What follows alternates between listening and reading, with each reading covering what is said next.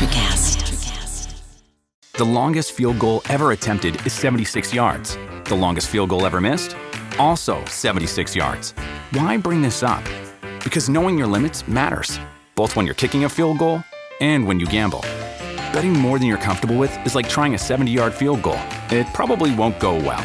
So set a limit when you gamble and stick to it. Want more helpful tips like this? Go to keepitfunohio.com for games, quizzes, and lots of ways to keep your gambling from getting out of hand. What does motion sound like? With Kizikans free shoes, it sounds a little something like this. Experience the magic of motion. Get a free pair of socks with your first order at kizik.com/socks. Well, hello, friends, and welcome to episode 150 of the Burden of Command podcast. I'm your host, Earl Breon, and the Burden of Command is a production of the Leadership Phalanx. To find out more about me and what I can do for you, visit leadershipphalanx.com. That's leadership, PHALANX.com. This is also the final episode that will be known as the Burden of Command. So it's a little bittersweet. I know we've had a lot of fun, and I've had a lot of great guests answer that question, what does the phrase Burden of Command mean to you? But starting with the next episode, this will be known as the Responsible Leadership Podcast. Same basic format, same great guests. The question's going to change a little bit. Instead of burden of command, what does responsible leadership look like for you? So no major changes are coming up with episode 151, just some slight cosmetic changes so we can get this show more exposure and get these great messages out there so they can make an impact in your daily life. We want the people that you lead and the people that lead you to hear these messages and become better leaders. And I can't think of a better person than today's guest to close out this phase of the podcast with. And his name is Erik Allen. Erik Allen is kind of the owner-operator of Erik Allen Media. And in this episode, we talk about how our crappy childhoods don't have to lead down to a path of becoming a quote-unquote statistic. Now, it nearly did for both of us, and we share those stories in this podcast. There's going to be some very interesting conversations we have. So, just be warned, if you didn't have the best childhood, you may hear some things that stir up some memories. So I don't want to go as far as say, hey, trigger warning, but just know that if you went through some stuff in your childhood, that you might hear us discussing things that trigger some of those memories in you. But here's the great thing. These are stories of redemption. We've both taken those experiences and made something out of it. And for both of us, it was really lucky enough to find the love and support of great women in our lives. Now, Erik has taken his love of MMA, his voice, and his beard, and it is a glorious beard, and turned them into a great brand and one of the best entrepreneurship-related podcasts in the Erik Allen Show, and one of the best MMA-related podcasts in Top Rated MMA. And I highly suggest that you subscribe to both of those shows. Erik is on a mission to share his story with anybody who may be experiencing rough times in their lives so they know that there is a path from where they are now to a happy, healthy, successful life. So, without further ado, let me go ahead and let that stinger play and let you get into this outstanding interview with Erik Allen. All right. Well, Erik, welcome to the Burden of Command podcast. Oh, thank you so much for having me here, man. It's truly an honor. Really appreciate it, Earl. Hey, no, man, I really love it. And for my listeners, because they kind of know a little bit about how I usually get guests. And, at the end of each show, I say, hey, if you got a guest idea, send me something at burden.command@gmail.com. And I'll throw stuff out there on social media every once in a while, like, hey, if you'd be interested in being a guest. Well, Erik's one of those people. He reached out to me through a Facebook post and said, hey, man, I'd like to come on your show. And we hooked up. And so here we are. So this is one of the first guests where I don't have a book to work off of or a one sheet to work off of or anything like that. So listeners, we're just going to have a great conversation here. That's kind of the goal of the podcast. Sound about right, Erik? Sounds great. Good. Absolutely. Well, let's get this podcast conversation started where I start off all of my guests. When you hear the phrase burden of command, what does that mean to you? You know, it's an interesting phrase. When you said that over, I think as commanders or as leaders in family or in business, we do have this burden to make sure that everybody is successful, make sure that everybody is safe. But at the same time, for me, I see it as an honor to be that leader of my family, to see be that leader and provider for my family. And so, I think that burden of command is, as men, we want to be providers and we want to keep our family safe and things like that. So yeah, it's a little bit of a burden, but man, it's an honor to be in that same role too. Yeah, no, I love it. I mean, that hit on all cylinders with me, and especially, talk about that family piece. And, I think that's maybe a good spot to really, really get into this here is, you've got a very interesting story, and it's kind of interesting how our stories actually kind of intersect a little bit. But I'd like to have you, if you don't mind, share your story with folks, and then we'll get into that a little bit. Yeah. So, I grew up in what I thought was a typical household. I went to Sunday school, played Little League. My best friend Dave and I would get tossed into garbage cans behind big stores by my dad on the weekends to go find treasure. That was just like the fun, typical Saturday mornings. And my parents got divorced when I was 11 years old. I had never heard that word before, didn't know anybody that had gotten a divorce. And so it was kind of a new, almost a shock to my system at that time. So, it was interesting times. My mom got together with a guy who was very physically abusive almost immediately. And I didn't understand why she continued to stay with him. I remember there was times where I'd be outside, they'd be arguing, I'd be looking through their bedroom window and I'd see him hit her with a cordless phone when those were around, And I never understood why she never pressed charges or, got rid of them or anything like that. And then, of course, they did the smart thing. She got pregnant, and then they decided to move us to small town Montana. So I grew up in eastern Washington State. We moved to Stevensville, Montana, which was population 1,200 people at the time. So I moved up there for my 8th grade year, half of that, and then my full freshman year of high school. And they rented this house on 5 acres, and the property was amazing. It had 2 ponds right by the Bitterroot River. Just really beautiful spot. And this house had 3 bedrooms. It was one for them, one for my brother, who's just a couple months old, and then one for my sister, who's 4 years younger than me. They said, Eric, you get to live in the garage. I literally had this plastic tarp at the end of my bed that separated my bed from the truck that would pull in. And luckily I did have this fireplace on my half of the garage that would keep me semi-warm during those winters of Montana. So it was kind of an interesting, living situation, I would say, at that point. And, the abuse continued. We were further away from police, so it took them longer to get there. And one night when I was 13 years old, I was brushing my teeth and really felt, like as they came home arguing, that it wasn't anything different. But I felt in my heart in that moment, this like, God was telling me, dude, you got to turn around, you got to check this out. Because it was scary at that point. I looked behind, and the way the house was set up was behind me was the kitchen to the pantry to the garage where I stayed.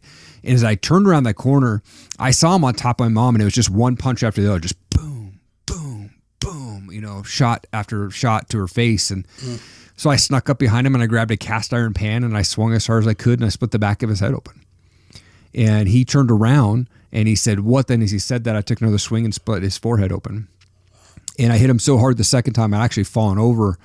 It didn't knock him out. He was so drunk, but I remember him standing up over me and he was beginning to yell, and screaming. And then my mom jumps up and she punches him like 6 times in a row and blood splatting on the wall. The cops finally show up, take him to jail for the night. My mom doesn't press charges. And then I got kicked out of the house. So I had 3 months left of my freshman year of high school, and went to live with my buddy. His name was Forrest. I lived on his floor in his bedroom with his dad at their house that was in walking distance or within walking distance of the school that I went to. And that's where I finished up school. And then after that, I moved back to Washington to live with my dad. And it really set me on a path of destruction for the next 10 years of my life. Yeah, no, when I heard you share that story on one of the other shows there, like I said, it really resonated with me because, mine wasn't quite as that bad. But, my parents split when I was super young. Like we're talking just a few months. Wow. And my mom started making a series of bad choices. And I ended up being raised by my grandparents. And, my grandfather was a World War II vet, Army guy. And, he raised me, kind of in that kind of 1950s vibe, if you will, respect, courtesy, yes, sir, no, sir, yes, ma'am, no, ma'am, the whole 9 yards. And the big thing was you never hit a woman. And Right. So fast forward until, I want to say I was maybe about 11 years old, 10, 11 years old. And kind of like you, my mom got hooked up with the wrong guy, got pregnant, happened to be over visiting one weekend and saw him, basically abusing my mom. And he got pissed off and he threw I still remember he had just poured a cup of coffee out of the pot, and he throws the cup down, and hot coffee splashes all over the place. Shards fly. Piece catches my little brother. He's sitting in the high chair, catches him on the cheek, cuts his cheek, and then he hauls off and puts his hand through the wall, like right next to my mom's head, and says, "Next time it's going to be you." And he left, scary. And I know, man. But he left, and my mom took my little brother into the bedroom, and I remember, because we had a wood-burning stove, there was a little axe sitting there, and I remember standing behind the door, holding the axe, waiting for him to walk back through. And why he didn't, what kept him from walking through, I don't know, but I stood there for probably a good hour and a half, and I was ready. I was cocked and ready to swing. Yeah. But he never walked through that door, and I finally let go, talked to my mom, got a hold of my grandfather. He came and got me. And that was the last time I spent any time with that dude. But I was that close, man. That close. Yeah. Man, and one of the quotes that Ed Milet has said and told me when I talked to him on the phone that really hit home for me was, life happens for us, not to us. And it's almost in that moment when, you were behind that door. Had he walked in, your life might have been way different, right? And then he didn't, but you were able to get out of that situation. And as scary and as much as it sucked, right? Like life happens for us, not to us. Yeah, 100%. And that was, I go back. That was what got me on the path to joining the Marines, and like you said, being the guy I am today, because I didn't want to be that helpless and that powerless again. And especially didn't want to be able to not do anything when I saw something like that happening to somebody else. Right. And thank you for your service. I appreciate it. Oh, brother, it's my pleasure. 100%. Loved every second of it. But let's talk about Washington a little bit. So you moved to Seattle. And so I moved back to Eastern Washington first to live with my dad, which is about 3 hours out of Seattle. Okay. And so he rented a house for him and I. And it was close enough to the high school where I could just jump on a public bus and then get to school. And so he bought me a bus pass, and he put $20 in the cup, and that was my lunch money for the week. He'd fill the freezer up with Hunger Man meals and make sure there was food in the house. And, then we'd see each other in passing. I maybe a couple times a month. He would go stay with his girlfriend. So it was kind of an interesting, living situation again, because I didn't have any adult supervision. I didn't have any accountability. All I had to do was go to school. And so that was my only requirement to live there, was to go to school. And so I barely passed that. I was, smoking pot before school. I was smoking pot after school, during lunch, and really just getting involved in drugs at a pretty early age. So I was taking acid, I was taking mushrooms, and, acid was $5 at the time, where I could go to the store and buy a bottle of Robitussin DM with the morphine in it for $2.50. So sometimes we even went and did that, and it was just crazy. Looking back, I'm like, man, I don't know. I don't know how I survived. And then when I was 18 years old, I got arrested for having a bong, which is now legal in the state of Washington, but at the time it was not. Right. And so I had to go to jail. I had a black and white chain gang outfit on. I had bright orange slippers. And luckily I only had to stay one night. You would think it would have scared me to death. I ended up with a year probation, so they could have tested me at any point for drugs. They never did, but it scared me enough not to do drugs for a year. But what it did was enhance my drinking. So I started drinking pretty heavily. And then 2 weeks after I graduated high school, I woke up to a Post-it note on the bathroom mirror that says, "You can't comply with house rules. You have 48 hours to get out." And so at that point, I was like, okay, it's time to man up and figure out how we do this life thing. And so I moved in with an aunt and uncle, and I moved in with, some friends, and all over the place. And so between the ages of 18 and 21, I'd actually moved 21 places, including a move to Seattle with $100 in my pocket, and sleeping on floors, and for 2 nights here, 5 nights there, a couple weeks here, and things like that. And really was able to get back on my feet, but I was living off of credit cards during that whole time, and I couldn't keep a job for very long, a few months at this job, a few months there. And so by the time I'm 21, I'm $28,000 in debt, and I had to file bankruptcy. I had no other choice. I wasn't making any money. I had to pay my rent, and I had this nice car that the insurance cost like $450 a month just because I was living in Seattle. It was a nice car, and I was 21 years old. It's just like the trifecta of bad stuff that could happen to you, Right. And so, yeah, I had to file bankruptcy. I had to watch that car get towed away from my house and ended up moving into a really ghetto apartment that was across the street from where Jimi Hendrix was buried there in Renton, Washington. And, I was living that lifestyle for a while. I ended up with a job in the music business. So I worked for Universal Records for a year. And then I had a buddy who managed an outdoor venue the year prior to that. So I had this 2-year span where I was going to 2 to 3 concerts a week. I probably went to about 175 concerts over 2 years and never went and spent a penny on alcohol. I just had open tab at every single one of those shows. So I was really getting into that rock star lifestyle without being a rock star. I don't know how to play anything. I was just doing the sales and marketing stuff. And my 1-year anniversary ended with Napster coming into play, and Napster killed the music industry. I got laid off my 1-year anniversary, and it really kind of put me into a heavier depression at that point where I was working at Starbucks at night, and I'd get off work, I'd go get a 6-pack of beer and go rent a movie, and then go to my ghetto apartment and drink myself to sleep every night. And until, one night I was working, and this girl had walked in and said, "Hey, we've got this cool college age event down at our church. Would you be interested in going?" And, I didn't have any friends. I was depressed. I was alone.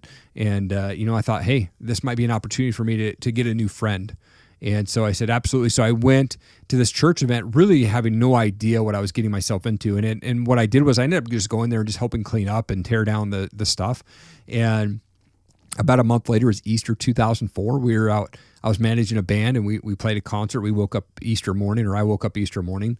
About 5 o'clock in the morning, my buddy's basement, surrounded by probably 15 other guys. And it was in that moment where I just had this magical moment, I feel like, where God was really speaking to me, and he said, "Man, you're going down this path that's going to end your life very quickly if you don't start making some serious changes in your life." So I decided in that moment, I gave my life to Christ. In my buddy's basement, I gave up everything: cold turkey, drugs, drinking, cigarettes, everything in that moment. Yeah. And I called that girl up, and I got her voicemail, and I said, "Hey, thanks for inviting me to that church event. Maybe I'll see you at the store sometime." And a month later, we were dating, and a year later, we were married. We've been married for almost 17 years now. And it's been an awesome journey. We were both born at exactly 1:41 p.m. on our birth certificates. Different days, different years, but the exact Nice. same minute. So, man, that's my story, dude. Yeah, no, I love it. I mean, that's great. So, I mean, some of my younger listeners here are probably like, "What the heck is Napster?" Right, totally. They don't remember the glory days of, spending totally. an hour to download one song, right? Right, yeah. But yeah, no, that's a great story. I mean, it really is. And you got to meet and run into some interesting folks when you were in Seattle doing the music thing, though, right? I did. I mean, I got to hang out with some really cool bands. I met some really cool people, and saw some of the rock star life where they were being the snotty rock star life too. So Alien Ant Farm, one of those guys that just were like, those guys probably not the coolest people to hang out with, but I had met Beck, probably one of the coolest guys that I ever met, being in the music business. So yeah, I mean, it was fun to go to concerts and spend some time backstage. The lead singer for Something Corporate, Andrew, I forget his last name, McCallahan or something like that. He's probably one of the coolest dudes that I hung out with, just drinking a couple beers, and we talked about tattoos and piercings and all that fun stuff, and backstage. So it was just fun, man. Oh yeah, no, and I love what you said there, right? About kind of the different levels there. So again, I grew up in Northeast Tennessee, so our rock stars was NASCAR drivers. Sure. Well, I grew up a big Dale Earnhardt fan, and I remember getting a chance to actually meet him one time, and like I was all in on Intimidator lifestyle, right? It was just the Tennessee thing to do at the time. Yeah. And somebody says, "Yeah, you're gonna be, you never want to meet your heroes. He's a big jerk, right?" I was like, "Oh man." But I'm standing in line and I'm watching this guy, right? And when somebody came up to him that was a true fan, he was as cool as could be. When somebody came up to him that just had a bunch of stuff that they wanted him to sign so they could, turn around and sell it, he was cold. And it was when it hit me, it's like, you know what? These people are people too, right? They want to be, treated with, respect, dignity, those types of things. And when you're taking advantage of them, they don't like it either. Right. Absolutely. Yep.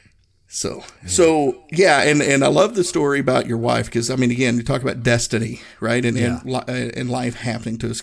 Again, very similar kind of story with my wife and I was in Okinawa at the time. MTV chat was a thing, so we're right in the Napster area.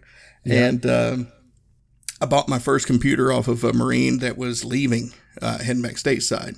4 gigabyte hard drive and 128 megs of RAM. More computer than you'll ever need, right? Right.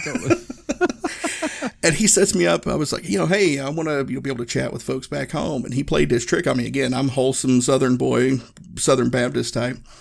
And he sets me up with a screen name Cybersteed. Okay. And I had no clue what that meant, but I thought it sounded cool. Yeah. So I went with it, and my wife happened to be in there, and she saw the name, and she called me out on it, and she started ripping into me. I'm like, what? Why? What's going on? And she explained it to me, and then that just started us talking. And so we just celebrated 22 and a half years. Come on, man. That is amazing, dude. That is awesome, man. So, it's good stuff, man. Yeah. But, so far, you've had some decent things going on. You've had some issues that have risen up, and then you talk about finding Christ and kind of changing your life. So how did that look like? What did you get into? How did you get your life back on track, coming off of addiction, coming off of, all the things we talked about? How did you get your life back on track just because of that? Yeah, it was interesting because at that point I had to take a really stand in my life and say, okay, where do I want to go? I knew that if I continued to go down that path, continue to manage bands, continue to hang out bars, then my life was going to continue to be the same. And so what I did was I really took this break. I called my buddies up, said, hey man, I got to get healthy. I got to get away from the stuff for a while. And I took like 6 months where I wasn't hanging around with anybody that I was in my previous life. I wasn't going to concerts. I wasn't going to bars. And what I did was I replaced that with men that I met within the church that were living the lives that I wanted to live. So they were successful in their marriage. They were successful in their business. They were successful as entrepreneurs, successful in their walk with Christ. And I just took them out to coffee and I said, man, tell me your story. How did you get to where you're at? What are you doing to sustain this life that you've got going on? And for me, it was like I was interviewing them without realizing that I was interviewing them, right? I was genuinely just interested in their life and how they got to where they're at. And so I had to surround myself with people that were living the life that I wanted to live. I had to get uncomfortable and put myself in a position where I was asking somebody that probably didn't even know who I was. I was new to the church. Hey, can I take you out to coffee? Take some time away from your family? Like, can you do that for me? And so that opened up a lot of doors. I started reading books like crazy and putting myself in positions where I could network and meet new people. And so my wife and I, we spent the first 5 years, just her and I. Like, we didn't have kids. We both came from kind of crazy households as kids, so we knew what we didn't want in marriage, but we also brought some junk with us. Yeah. And unfortunately, I had to go to counseling about a couple of years in because I didn't know why I was angry. I didn't understand why I was frustrated with life and couldn't get to this happy place, And so I ended up going to counseling for a little bit, and that really helped a lot. And then, we had kids when we were about 5 years into marriage, and, my kids are 11 and 8 now, and it's been fun. But I've been sober since, and it's been a fun journey with my wife and I. We've made a state move out to Idaho where we're at now, which we love. And it's fun to be out here, man. And really our passion, my wife and I, is really to break those chains of addiction, rejection, and abuse that came from our childhoods. And we're never going to let our kids experience that. They'll never experience the divorce word in this family. They've seen us argue. They've seen us have good years. They've seen us have not so good years, right? But they see us make up. They see us dancing in the kitchen. They see us, kissing in the kitchen and things like that. But they know that we have such a strong hold and such a strong desire to change the legacy of the Allen tribe moving forward that we'll never get divorced. And we're always going to push that on them and just to let them know, like, hey, you guys are safe. You don't have to worry about us ever getting a divorce. Oh man, no, and I love that. We don't have kids, my wife and I, and a lot of the same reasons. Her childhood wasn't the best, mine wasn't the best, so we kind of made a conscious decision the other way, right? It's like, we just didn't want it. Yep. But the thing is, what I love there that you said was, we'll be out with folks and all that. And like, man, you guys, like, you're just like the perfect couple. You never fight. No. We fight. We fight hard, right? Totally. And it's like you said, it's being able to come back and make up. And I think, I think those arguments actually make it stronger, right? Yeah. Yeah. I mean, I'm surrounded by a bunch of people. I live kind of in suburbia here, and I hate every second of it, but it's like they try to be so perfect, but it's just not, that's not life, right? Exactly. Yep. Yeah. Yeah. So these interviews that you were doing, so with Erik Allen Media and the podcast that you do, was that kind of what got you down that path? Like you started interviewing these folks and said, hey, this is something I'm good at. I never even thought about that. It was funny because when we started Top Rated MMA, it was just an apparel company in 2012. My wife came up with the name. We said, hey, let's be American made apparel. So we did 100% American made. There's probably maybe one other MMA apparel company that was American made. And we took off really fast and we dropped really fast. And so we spent probably, I think we started the company with $5,000. We bought a bunch of apparel and inventory that we didn't sell. We sold some, never made our money back. And in 2015, I was really bored with the company. I actually put an ad in Craigslist and said, who wants to buy these followers? Who wants to buy the brand name and everything? I'll sell it all to you. The equipment that I tried to get a screen print and didn't ever get to use it because I didn't have the space for it. So I was going to sell the whole business. And then one guy called me up, offered me a few grand. I decided not to sell and then just kind of tried to figure out over the next year what I was going to do with this business. I wasn't ready to give up yet. And so then I decided to talk with MMA fighters. I wanted to ask them, why do you want to get punched in the face? And this was my first intro in adventure into podcasting. I was in a walk-in closet for almost 100 episodes. And had bad camera, bad lighting, bad microphone, didn't even look in the camera, when I was supposed to be, had no idea. In fact, I didn't even know what Apple or Spotify was. I was just recording and uploading to YouTube and Facebook. And then someone's like, well, what's your Apple podcast? And I was like, what the heck is that? Right. And then I was like, after my 100th episode, I started going, maybe I should start doing the audio version only. And so that's really why I got into that, was I wanted to ask those fighters that question. And I talk with up and coming MMA fighters from around the world. And some of them are pro fighters. Some of them are more established than others. I've had Ken Shamrock on a couple of times and Chris Lieben from the UFC and some, current Ultimate Fighter finale guys on the show. And so it's been fun to see this journey of fighters. But in 2018, I came across a guy named Ed Milet online. And I was hooked.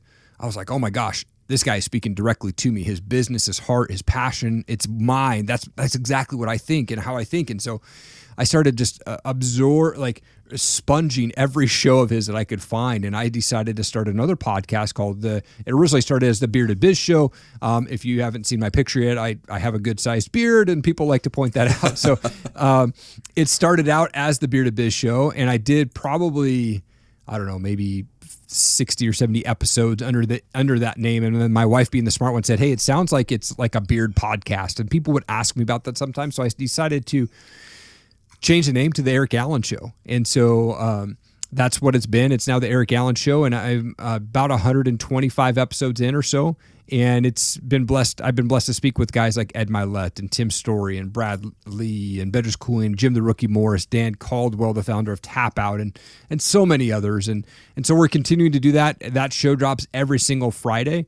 And then my Top Rated MMA show drops every single Saturday. And so, for me, it's about continuing to do the content and put out content. So combined between my two shows, I've done just a little over 350 episodes now.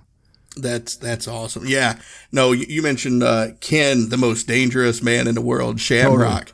Totally. And that took me back again, because I remember when I remember UFC 1 with Hoist Gracie, just dominating everybody. So good. Yeah. And and I got out of it. I watch every once in a while. I'm not a big MMA guy, but when there's something on, ESPN Plus has some stuff I'll stream. Yep. But I mean, those were some great personalities back then. Yeah. Oh, what was the big Hawaiian that came up with the cross? Chemo? Oh yeah. Yeah. I mean, those guys back in the day were crazy brutal, Oh yeah. Yeah. But and it's changed so much. I mean, yeah. So now, have you ever done MMA, or is it just something you've watched? Always been a big fan. So I did a little bit of karate, a little bit of boxing, but never competed or anything like that. Didn't spend much time with it. But, when I was a kid, I remember my dad would always get pay-per-views. So he would, get Mike Tyson and all boxing pay-per-views that we could find as a kid. And he would rent ninja movies that spoke no English. We would just go and watch these ninja movies happening. And, I didn't understand what was being said, but it was cool to watch. And then, my dad introduced me to Bruce Lee at a really young age. So I've always been a fan of martial arts and combat sports and things like that. And, I think I was a ninja for like 15 years straight, so it was just like for Halloween, so it was just like, it just always was a part of me. And I remember even like you said, UFC 1, and, me and my cousin in small town Prosser, Washington would walk down to the store and we would go and rent UFC 1 and 2 at the VHS store, and we would watch it as kids. So always was a big fan, never done it myself. My dad would take me to wrestling events. So as a kid, I got to watch WWF when it was called WWF. So, I saw Jake the Snake and, Hulk Hogan and Macho Man, Ultimate Warrior and, Ravishing Rick Rude and all those guys, Yeah. And so I've just always been a fan. And now it's fun because my son is 8 and I started to show him just in the last couple months, like the Royal Rumbles back in the day with Hogan and, Hacksaw Jim Duggan and British Bulldog. And my son's like, oh my gosh, where's Hogan at? Like he's getting into it. So it's fun to like show him that now. No, I love that. No, you again, that was exactly it. The intersection again is crazy because I'm going to nerd myself out a little bit here. Yeah. I don't know if you remember the series, American Ninja, with Michael Dudikoff. They made like 3 or 4 of them. Right. Yeah. So I saw that movie and I don't even remember. We were at a daggone, flea market and some dude had, I don't know why, but had a ninja costume for sale. I'm talking about like a legit, like split toe shoes, the whole 9 yards. Oh, nice. And me being the clueless nerd that I was no wonder I was picked on in school. I wore that thing to school. Like it was just like something people wore, right? Like, yeah. Yeah. But yeah, the WWF. Yeah, man. No, my guy was, I like people with face paint. So Sting and Ultimate Warrior. Those were my 2 favorite folks. I mean, obviously everybody loved Hulk Hogan back in the day. Sure. But yeah, that's the one. So I live now outside of Indianapolis, and when Ultimate Warrior passed away, he was from Crawfordsville, Indiana, which is just up the road. Oh, wow. Okay. And, they did a lot of stuff around here kind of talking about it. And Netflix put out like the best fights, and the big one with him and Hulk Hogan that like lasted forever. Right. Watching it today, I realized how corny it was that I just didn't pick up on back then, right? Because if you remember, the Ultimate Warrior had that thing where, like, when he was almost beat, he would grab the ropes and start shaking it and, like, freak out. And then Hulk Hogan would do the thing where he would almost get beat and he would, like, drop his hand and he would, like, stop it and he would pick it up and do the finger wave. Yeah, totally. I didn't catch it at the time watching it live, right? But they did that. Each one of them did it, like, 4 times. Yeah. I'm like, wait a minute here. Was I really this gullible as a kid? And the answer was yes. Oh, I totally was. I was like, this is not fake. This is real, Oh, yeah. Well, like, so you remember Shawn Michaels? Yes. Yeah. The Heartbreak Kid. He explained it best, right? He goes, he said in an interview, he goes, people always wonder, is wrestling fake? He goes, look, are we acting? Are we embellishing? Absolutely. He goes, but you tell me how it's fake to jump off of a top rope and land on concrete. How do you fake that? Right. Oh, yeah. I was like, okay, yeah, you got me. So, yeah, you act a little bit, but it's still physical, right? And I think that's what a lot of people try to take away from it when they say it's just acting. Yeah. Oh, yeah. And so a funny part of my story, I actually lived with a guy named Mr. Sexy for 2 years. He was a regional wrestler out in Washington. Nice. And at one point, they put the ring in our backyard for training. And so there was like a Royal Rumble happening in my backyard like every night for 4 days. They were out there practicing, and then the neighbors said the ring was too loud when they would hit it, so they called the police and they made them take it down. But I lived with Mr. Sexy for 2 years, and so got to see that up close, all of the wrestling techniques and everything. It was fun. Oh, that's awesome. No, that is awesome. The closest I came to meeting any wrestler was I was at a Toys R Us in Johnson City, Tennessee, and you remember Rick and Scott Steiner? Yes. Yeah. Rick was there. They were getting ready to do something at a children's hospital, and he was there buying toys. And I walked around the corner, and I saw Rick Steiner standing there, and I was doing the, like looking up at him thing, and he just looks down at me and pats me on the head, and my grandfather comes around the corner. He's like, "Who's that guy?" And I was like, spent the whole ride home telling him who Rick Steiner was, and he regretted asking that question. Oh, that's awesome. And so listeners are like, okay, these guys have totally lost it here now. They've kind of went down a bunch of rabbit holes. Totally reminiscing of some old wrestling days. But the thing about it is that it's kind of bringing it back, right? It's like you said, life the way life works. It was all of these things that kind of really came together and got you where you are right now with Erik Allen Media, right? Yep. Yeah. Yeah. So all of that has helped me get to where I'm at today. And so now, I do podcasting, right? And I still work a full-time job. I wake up at 4 a.m., 6 days a week. And so I know that if I want to improve on myself, personal development, and work on like my podcast editing, that's why I wake up at 4 a.m. because I can get up, I can work on that stuff before I start my real job at 8 o'clock. And for me, it's all about stacking those wins. So if I open my eyes, there's win number one. Yeah. And then I jump out of bed and I make my bed. There's 2 wins in 15 seconds. There's 2 wins. It's going to be an awesome day. And then for me, I come up and I have a vision wall in my office. So it's got quotes. It's got my family. It's got posters of, pictures of the property that I want. It's my goals, my affirmations. And I read that out loud, in my office every morning. And then I sit down and I have worship music playing and I spend time in prayer. And really that time of prayer is just being thankful for everything that I've got and health and, protection and blessings and things like that. And then it's go time, and part of the way that you can set your day to get that win as well is the night before you go to bed. And this is what I learned from Craig Ballantyne. He wrote the book, Perfect Day Formula, is you write on a Post-it or a page or paper or something like that, what you have to do the next morning before you leave the office at the end of the day. So for me, at the end of the day today, I'm going to have a Post-it of my to-do list for the things that I have to do first thing tomorrow morning. So then I get up to the office, I already know exactly what I have to do.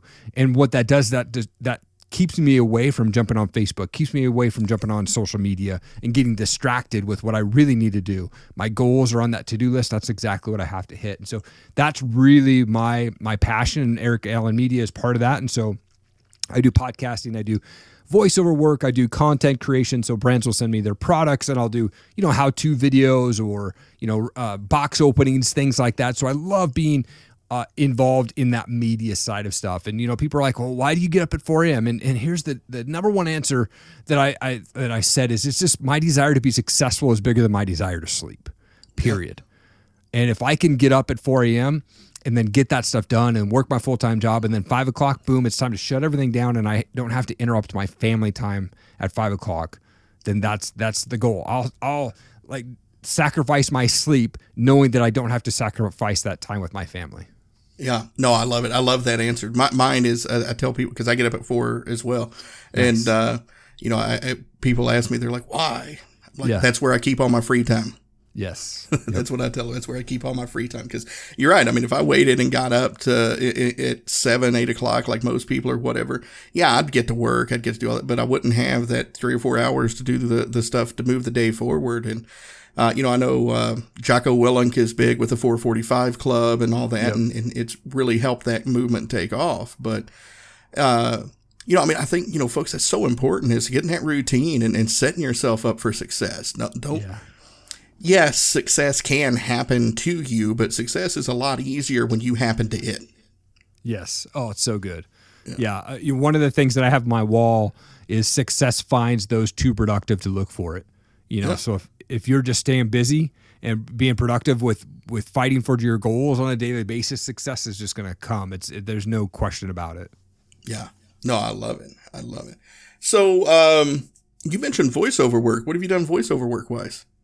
Yeah, so I started doing that earlier this year. So I do, when sponsors sponsor my podcast, they will typically have a 30 or 60 second slot, depending on the plan that they choose, and they'll want a commercial.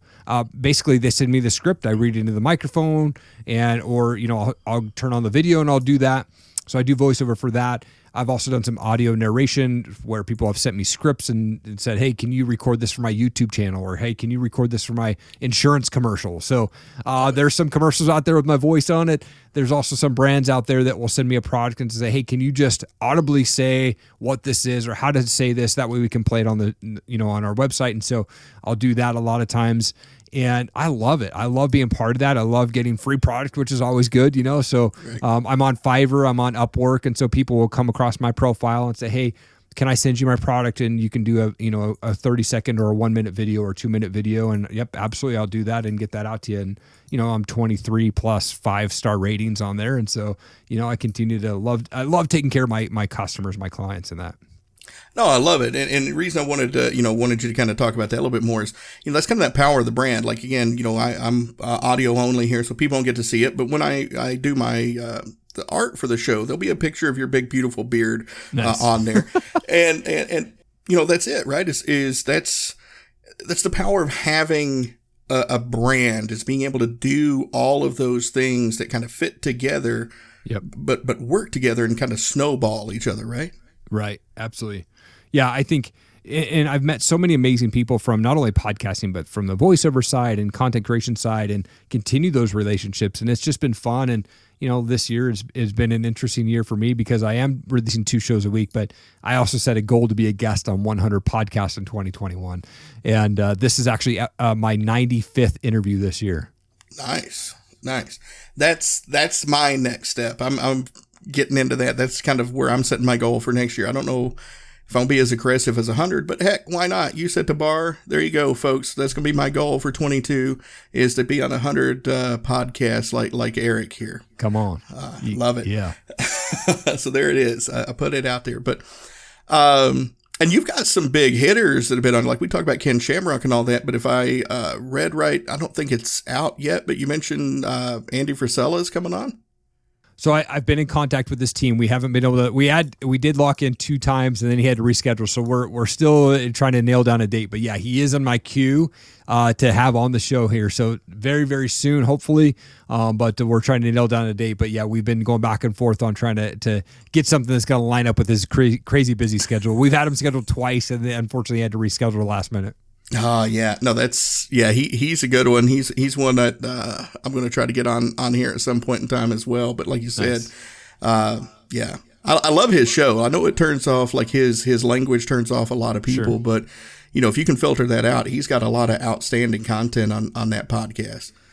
Absolutely, yeah. Guys like him and Bradley and Ed Milet, those 3 are really big for me. In my guest wish list, like Les Brown, Tony Robbins, those guys I love listening to.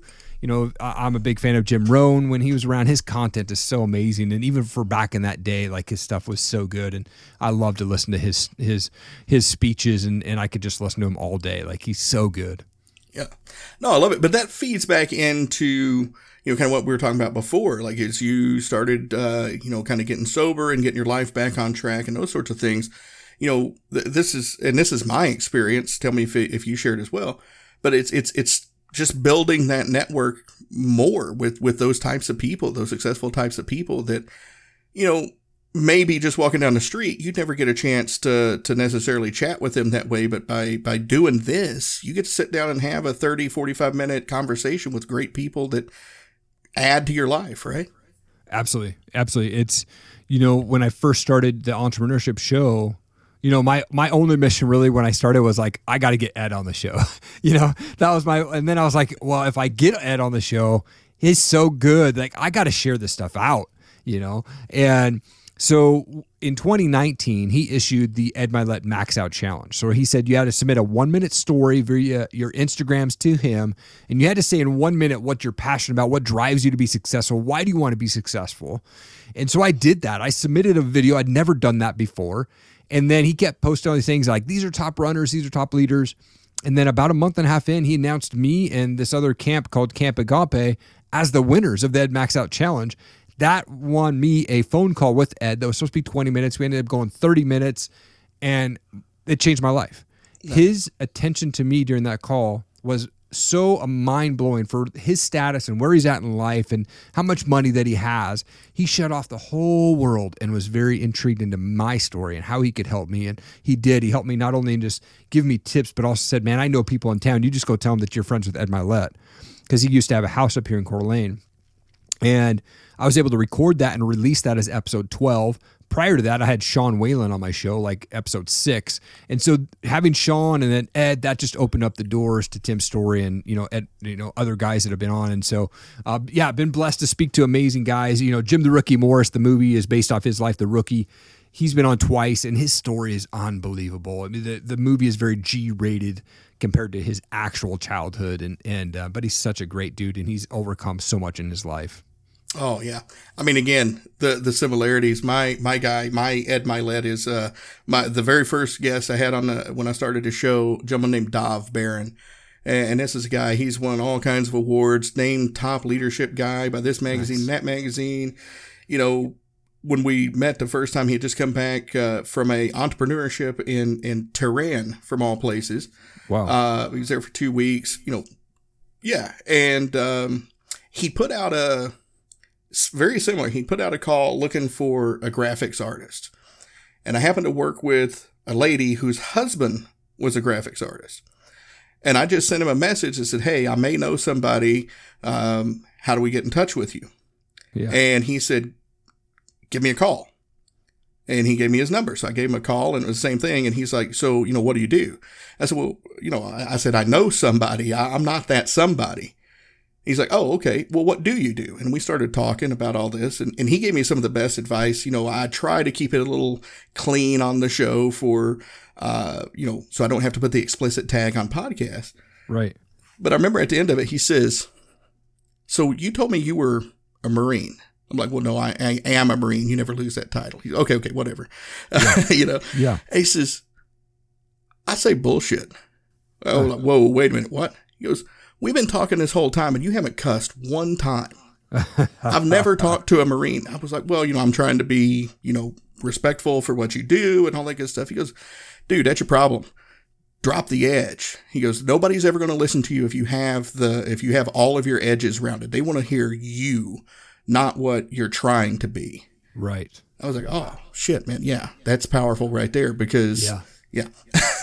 So, but It's those people, right? Again, it's those people in our lives and listeners that, you know, you've got here and you've heard us. We've been all over the place. And like I said, this is what I expected from this, being a great conversation. But, you know, there's these things through life that we have both of us have had these experiences that have led us from one stage to the next stage to the next stage. Yep. Yeah. And it's the same thing for the listeners here, right? You've got these moments, or these moments are coming, or you can be intentional about creating them, and that's what's going to make you successful. Absolutely. Yeah. You know, another quote that I have on my wall that I really just, it sits and it hits home so much for me is, you know, by doing what you love, you inspire and awaken the hearts of others. And for me, I love podcasting. I love talking with people. I'm fascinated with people's stories. And if I can continue to do that, hopefully share my story, you know, make an impact to one person through my story, maybe get somebody out of that rut, you know, that's a good day. You know, then I can go on to the next day and try to do it again. Love it. Love it. So, you know, you've turned all of this into kind of a speaking business as well, right? I did. Yeah. So I started speaking this year. I hadn't really taken it to the stage before, but this year I've been blessed to, I was a keynote speaker for an event out here called Rise X out here in Idaho. It's an event for entrepreneurs. And then I did some training for some local insurance agents that had me come in and talk about, you know, connecting with referral partners and building those relationships and things like that. So, you know, that type of area, that type of stuff is really what I feel like that's been my expertise for the last 20 years. I did sales and, you know, so I'm in customer success now and then doing podcasting, connecting with people. I love networking and connecting with people. So anytime that I can get in front of somebody and tell them, you know, a couple of tips that I learned throughout the, you know, 20 years of how to connect and refer people and build that network of people, I love doing that. So yeah, I love doing public speaking, and you know, if I can get out there and share with youth groups or share with you know, any other groups that are out there on referral business or sales or anything like that, I love that opportunity. Well, yeah, and I mean, it shows, man. You know, one of my favorite quotes, since we're throwing around quotes, is Albert Einstein. He says, "If you can't explain it simply, you don't understand it well enough." Right. And what I love about what you can do here, right, is you've broke all this down very easily, very digestible, very easy to follow, and you've left it all out there, right? I mean, I think that's the one thing I've loved about this conversation is I've never once felt like you're just, you know, like you've created this story to create traction. Like this all is authentic. You can hear the emotion, you can hear what you've went through, and that resonates with folks. And so, you know, listeners, listen to this podcast again and listen to what Erik has done and listen to the passion, because that right there is that lightning in the bottle, if you will. with networking, with sales, with finding success. If you can be that authentic and find your story and share it, no matter how dirty it is, somebody out there is going to need to hear it, going to latch onto it, and you're going to unlock something for them.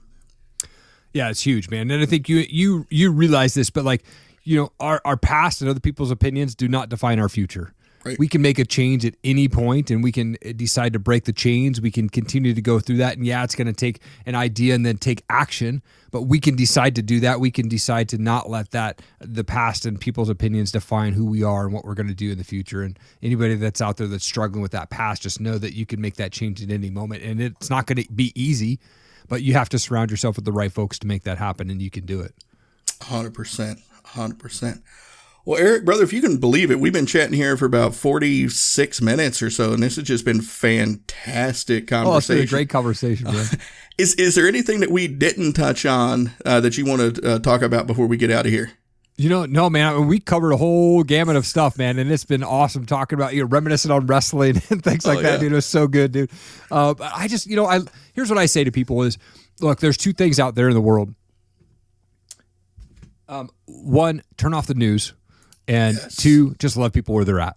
Like it's not my job to judge anybody. So whether they're a masker or a vaccination guy or not, right? Like, or sexual preference or president's preference, I don't care. My job is just to love them where they're at, man. And if we can do that, if people can just love people where they're at, man, the world would be so much better. Turn off the news and just love people where they're at. And that's my message, man. And hopefully people will take that to heart. I love it. That's where I'm at too. Like I always tell people, like, I may not remember much about the Bible, but I do remember one very clear message, and it's not my place to judge. That's the Lord's job. Totally. Yep. So I'll let him do his job, and I'm going to stay here and do mine. Yes, exactly. Exactly, man. It's so good. I love it. So, okay. So listeners are probably chomping at the bit right now to find out more about Top Rated MMA, to find out more about the Erik Allen Show and Erik Allen Media, and connect with you. What are some great ways for them to do that? ErikAllenMedia.com. It's ErikAllen. ErikAllenMedia.com is the website. You can see all of my about stuff and see some testimonials and stuff on there.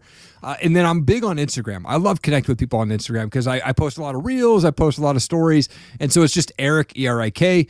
G. Allen is my Instagram page. And then from there, you can connect to either of my podcasts that I have listed on there as well. But yeah, Erik G. Allen on Instagram. I respond to every comment, every DM.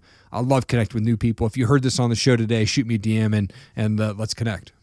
Absolutely. And I'll have those, some links in the show notes so people can find you easier. The one thing on Erik's webpage that I really want you to check out, he's got a sponsors page on there. And what I love again about it is you love to support local and you love to support veterans. And those are two things that are near and dear to my heart as well. Yeah. So if you want to see some great sponsors that help Erik do what he does, go check out his sponsors page. And, like honestly, I don't know how, but this combat flags that you have here, I'm going to check them out. Or I have been checking them out. I'm going to order some stuff. So your sponsors page is working, just so they know. Oh, that's awesome. Yeah. If you haven't checked out Combat Flags, they're an amazing company. It's actually a one-man shop. It's by a guy named Dan Barry. And I had him on my show. If you just search Dan Barry on my YouTube channel there, but you'll find, and if you see any of the videos on YouTube of my show, both the flags that are behind me were donated from him to me to support my show and the backdrop and stuff like that. But they do a really cool thing. He takes 4x6 flags that he hand sews from uniforms that are donated to him from servicemen and women, and then he puts them in a frame, and he has a story about that person that donated that uniform, and then he sells those. And it's so cool to see what he does. And he's raised well over 6 figures to Stop Soldier Suicide organization, and just really changing the world with his organization out there. Yeah, no, I love it. He reminds me a lot of, I had a gentleman on here quite a few episodes back, Corey Schaffer, of Till Valhalla Project. Oh, nice. And, he's done a lot of good with that. And what I love about it, these stories here, and we're wrapping up here, but it talks about priority, right? Because a lot of people see these things like, the selling the flag, or in Corey's case, selling shirts, that's their business. And I guarantee it's the same thing with the gentleman you just mentioned. Their purpose isn't selling the flags. It's trying to end veteran suicide. Exactly. The flags just facilitate that, right? Exactly. Yeah. Yep. I love it.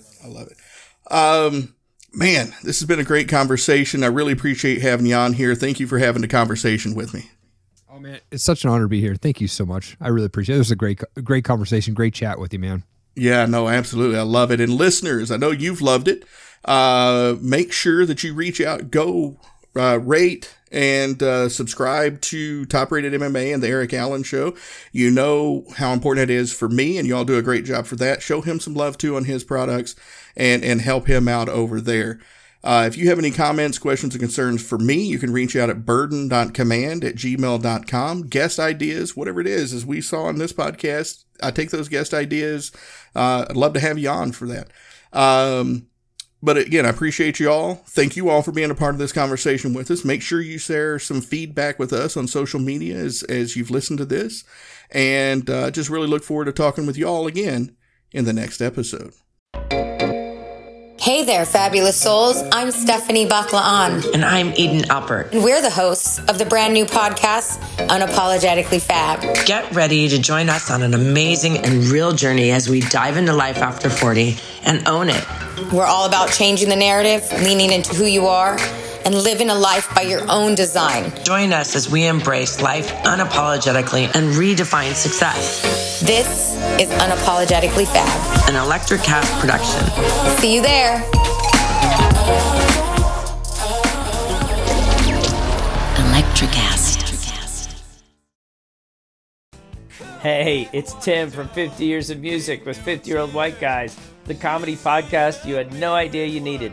Join Ben, Jeff, and me as we continue our musical road trip back through the years and around the globe. See, just when you thought all white guys were like Joe Rogan, you come across 3 educators trying to remember when we were cool. 50 Years of Music with 50-Year-Old White Guys. Electricast.